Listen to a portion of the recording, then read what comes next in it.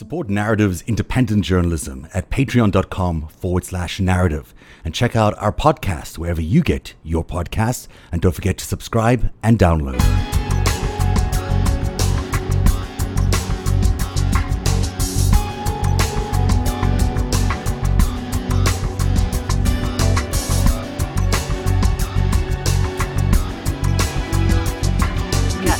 These are the guys. So Nicholas Davies, you see next to the Iran-Contra exposed there.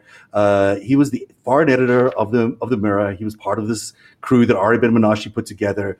And there's Robert Maxwell. They created this company called Aura. They were moving weapons back and forth around the world. The guy on the, I guess it's the upper left from the way I'm looking at it, is Cherbikov. He's the KGB head at the time. Maxwell and Cherbikov have a fantastic relationship, as it turns out, because he's a KGB spy. You could probably explain that pretty easily. And what Maxwell and Cherbikov land up doing is negotiating the end of the Soviet Union. Nothing less than that big, spectacular, the thunderous news story that happened in the late 1980s, early 90s. The end of the Soviet Union was created by a KGB agent, Robert Maxwell, and Cherbikov, the head of the KGB. So do you want to connect around what Iran-Contra was? I do feel like people need a refresher on that. Iraq invaded, or they attacked, we should say, so I guess you can call it an invasion, Iran in September 1980. This leads to the Iran-Iraq War. And the sort of benefactor of that war is Israel. They were very interested in that war to continue. Like, let's have these people fight each other, and we can try to stabilize whatever we've got to stabilize. So they had a lot of vested interest in that war, and they openly have stated all of this. But Iran has our hostages. Reagan made a big deal out of this, right? He's coming into office, and this is the 80s. As early as the 80s, Israel was pushing arms to Iran. Mm-hmm. And Iran was in a position where they had a huge stockpiles of weaponry to fight this war with Iraq, but which they got from us. But they needed parts, they needed more shit, they needed help. They needed their military shored up for this war. And we had an embargo. And not only that, we were going around the rest of the world telling everybody, don't sell arms to Iran, don't do business with Iran. It was all this, no, Iran bad. Don't give them arms. Terrible, terrible. So there was a huge state push on that from our State Department. And then the Reagan administration didn't want to look like they were weak on the people who had the hostages. So what are you going to do? What are you going to do? Right? Reagan actually wants to, give Iran what they need for this war, apparently. And so a deal is worked out where Israel, this is a U.S. story, by the way. This is the U.S. version of this. There's an Israeli version of this. According to the U.S., Reagan was very concerned about a new hostage situation. We had hostages taken by Hezbollah in Lebanon. A bunch of nations did. And so he wanted to be very much the hostage freer guy, right? Like, I'm the president who's strong enough to get these hostages free. I heard that before. And thought that, I understand, there's a lot of echoes in this, and thought that, and it was widely considered, okay, Iran can help with Hezbollah. If we do Iran this favor and get them the arms that they need to fight this war with Iraq, then they'll in return help free these hostages, right? Help us with Hezbollah and get these hostages out of Lebanon. This is Reagan's story that he went to the grave with this story. So everyone just remember, this is the story, is arms for hostages, right? Well, the only way to do that was to get around all these embargoes and all the State Department stuff out there. We were telling all these other nations don't deal with Iran, which is why it was so embarrassing, the Iran-Contra thing, is to sell the arms to Israel, and then Israel would get them to Iran, and they got them to Iran through our fucketeers, through Khashoggi and his guy who I cannot pronounce the name of, that you had just showed up there, right? Yeah. And that guy was charging like a 41% markup on this. This is how they make their money, right? A lot of money. A lot of money. It was a lot of money. It was $2 billion. At that time, it was $2 billion in 1980, 81, $2 billion worth of arms going into Iran. It's a ton of money. Per year, right? And he's taken a 41% markup on that.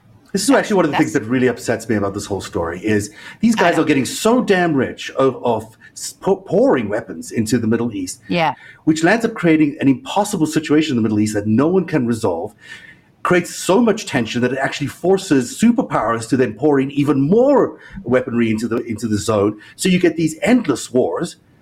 So, this Epstein and this Maxwell and this Adnan and whoever else are busy making a mint of the death of American soldiers, basically, in the Middle East. That's exactly, or other soldiers or innocent civilians. So they don't care. They're fucketeers. So this is what they're doing. But it's insane.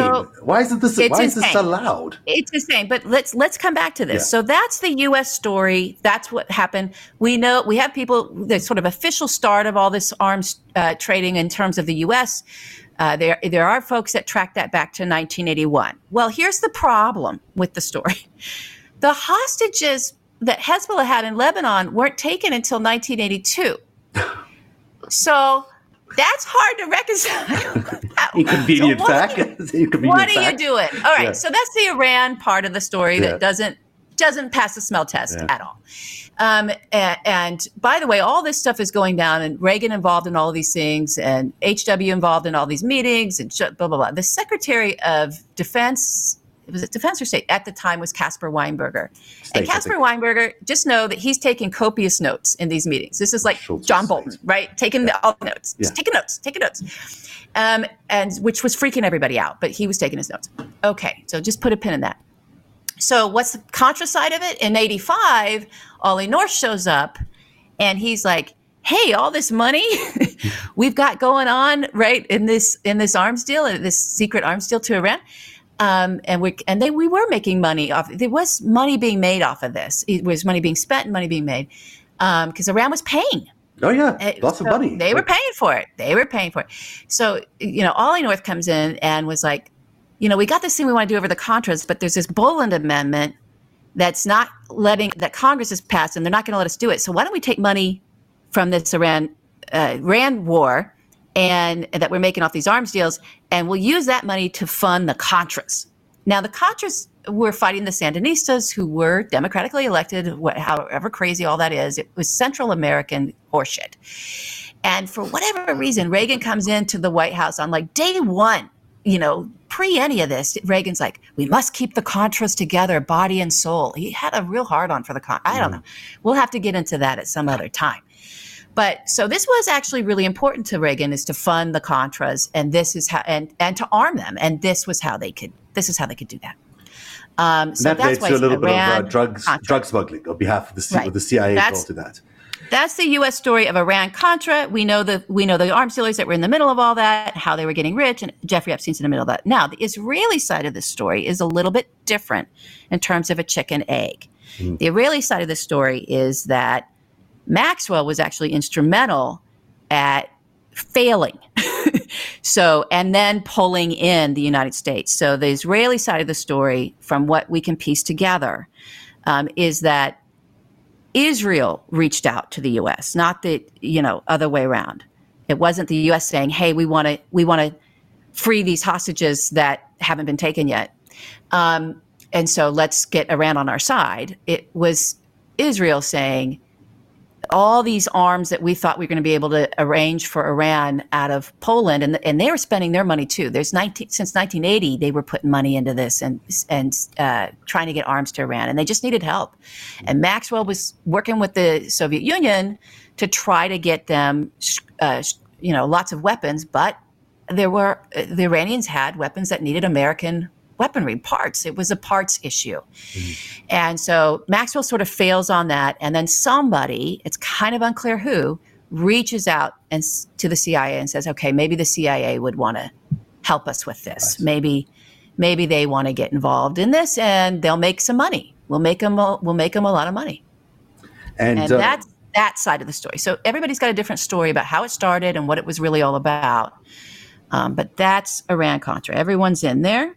And then we'll come later when it gets exposed. It gets exposed in and how it gets exposed. Let's come back to that. Let's keep going. Eric had to go, by the way. He just had to jump off. So I'm so sorry. We'll have John Tower makes a reappearance here in a big way around Iran-Contra, and we are introduced to Bill Barr officially. Right.